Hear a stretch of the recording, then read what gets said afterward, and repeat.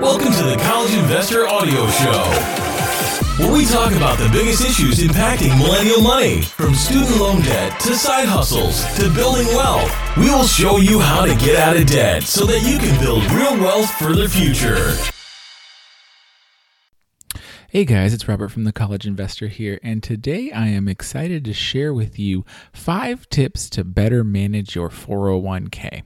So, managing a 401k is typically not on the top of most people's minds, but it should be. Your 401k or 403b will likely be the largest part of your future financial security when you are in retirement. But most people probably can't even answer the question, how do you even manage your 401k?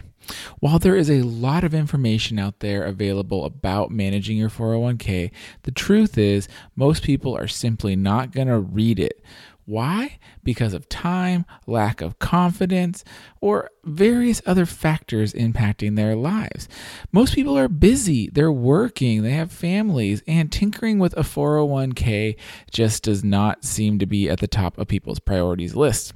However, it needs to be, because I have seen firsthand how not managing your 401k can seriously impact your financial future. So I want to give you 5 tips right now to help you better manage your 401k. And honestly, they don't take a lot of time. So check them out here. Number 1. First off, you need to consistently contribute to your 401k, especially if there is a company match. The company match is free money. You need to grab it and put it in your 401k. If you can, go for that maximum annual contribution. It's $18,500 in 2018, but that could be a lot of money for some people, but if you can do it, go for it. The biggest thing that you can do for your 401k is simply contribute to it. And sadly, most people don't. So contribute to your 401k. Number 2 is just improve your investment knowledge. You just have to know the basics. I'm not asking you to be a Wall Street broker here. I just want you to know what the basic things about a 401k are. Know that tax-free money goes in and that you pay taxes on the money when you pull it out. Know that you invest in different mutual funds inside your 401k. If all of this sounds foreign to you, well, then you better head over to thecollegeinvestor.com right now and start reading up. We have a free Investing 101 course and tons of resources that can help you improve your knowledge. All right. If what I just said right now already seems overwhelming, well, number 3 should be right up your alley, and that is check out target date funds. So nearly all 401k plans that are currently offered by employers include target date funds. And these are funds that are named after your target year of retirement. So you'll see it'll say something like Retirement Fund 2055 or Retirement Fund 2035. That 35, 55, that's the year you expect to retire. So all you have to do is find the fund that is as close to your retirement age as you expect and invest all your money in it. And that's all you have to do. It's super easy. Now, you should go 100% into the target date fund, because what happens inside the target date fund is it does all the work for you. It invests in the right stocks and bonds and yada, yada, yada, so that you don't have to think about it. So keep that in mind, target date funds. If even that sounds a little too complicated, well, number 4 might be for you, and that is finding a financial advisor. Financial advisors can provide some of the best and most comprehensive options when it comes to retirement planning.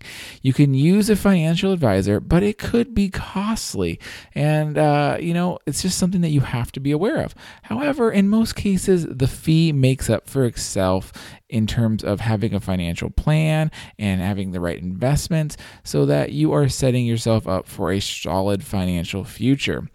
So really keep that in mind, that a financial advisor could be a good choice for you, and it could be someone that you want to visit. Now, I do recommend that you go for a fee-only financial planner.